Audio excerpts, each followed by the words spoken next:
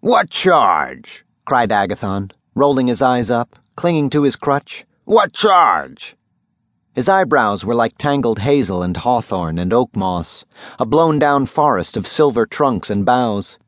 His nose was like an avalanche, his eyes were like two caves.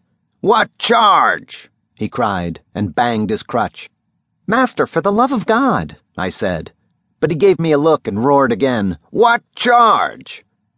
A question obscenely presumptuous, for he was the foulest man alive, by any reasonable standard, a maker of suggestions to ugly fat old cleaning ladies, a midnight prowler in the most disgusting parts of town, the alleys of the poor, the palace gardens, who searched out visions of undressed maidens and coupling lovers, especially old ones, and lived, whenever his onion patch had nothing in it but burdocks and brambles, by foraging in the garbage tubs behind houses.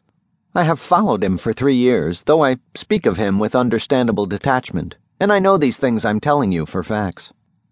He was seated on a curb when they came to arrest him, cooling his great horny feet in the gutter, up to the ankles in the indeterminate principle. His words, not mine.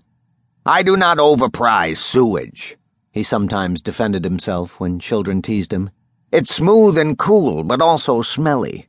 Neither do I overprize kings." And he would cackle.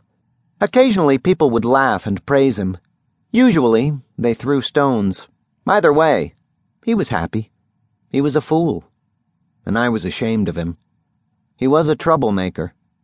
When one of the stones they threw hit me and broke my head, he would say, "Tut, tut, that's a nasty scratch."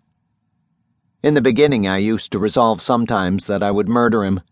But he would reason with me and twist my mind and make me believe that I ought to be proud to be seen with him. In any case, I knew that if I murdered him, I would have to go back with my mother.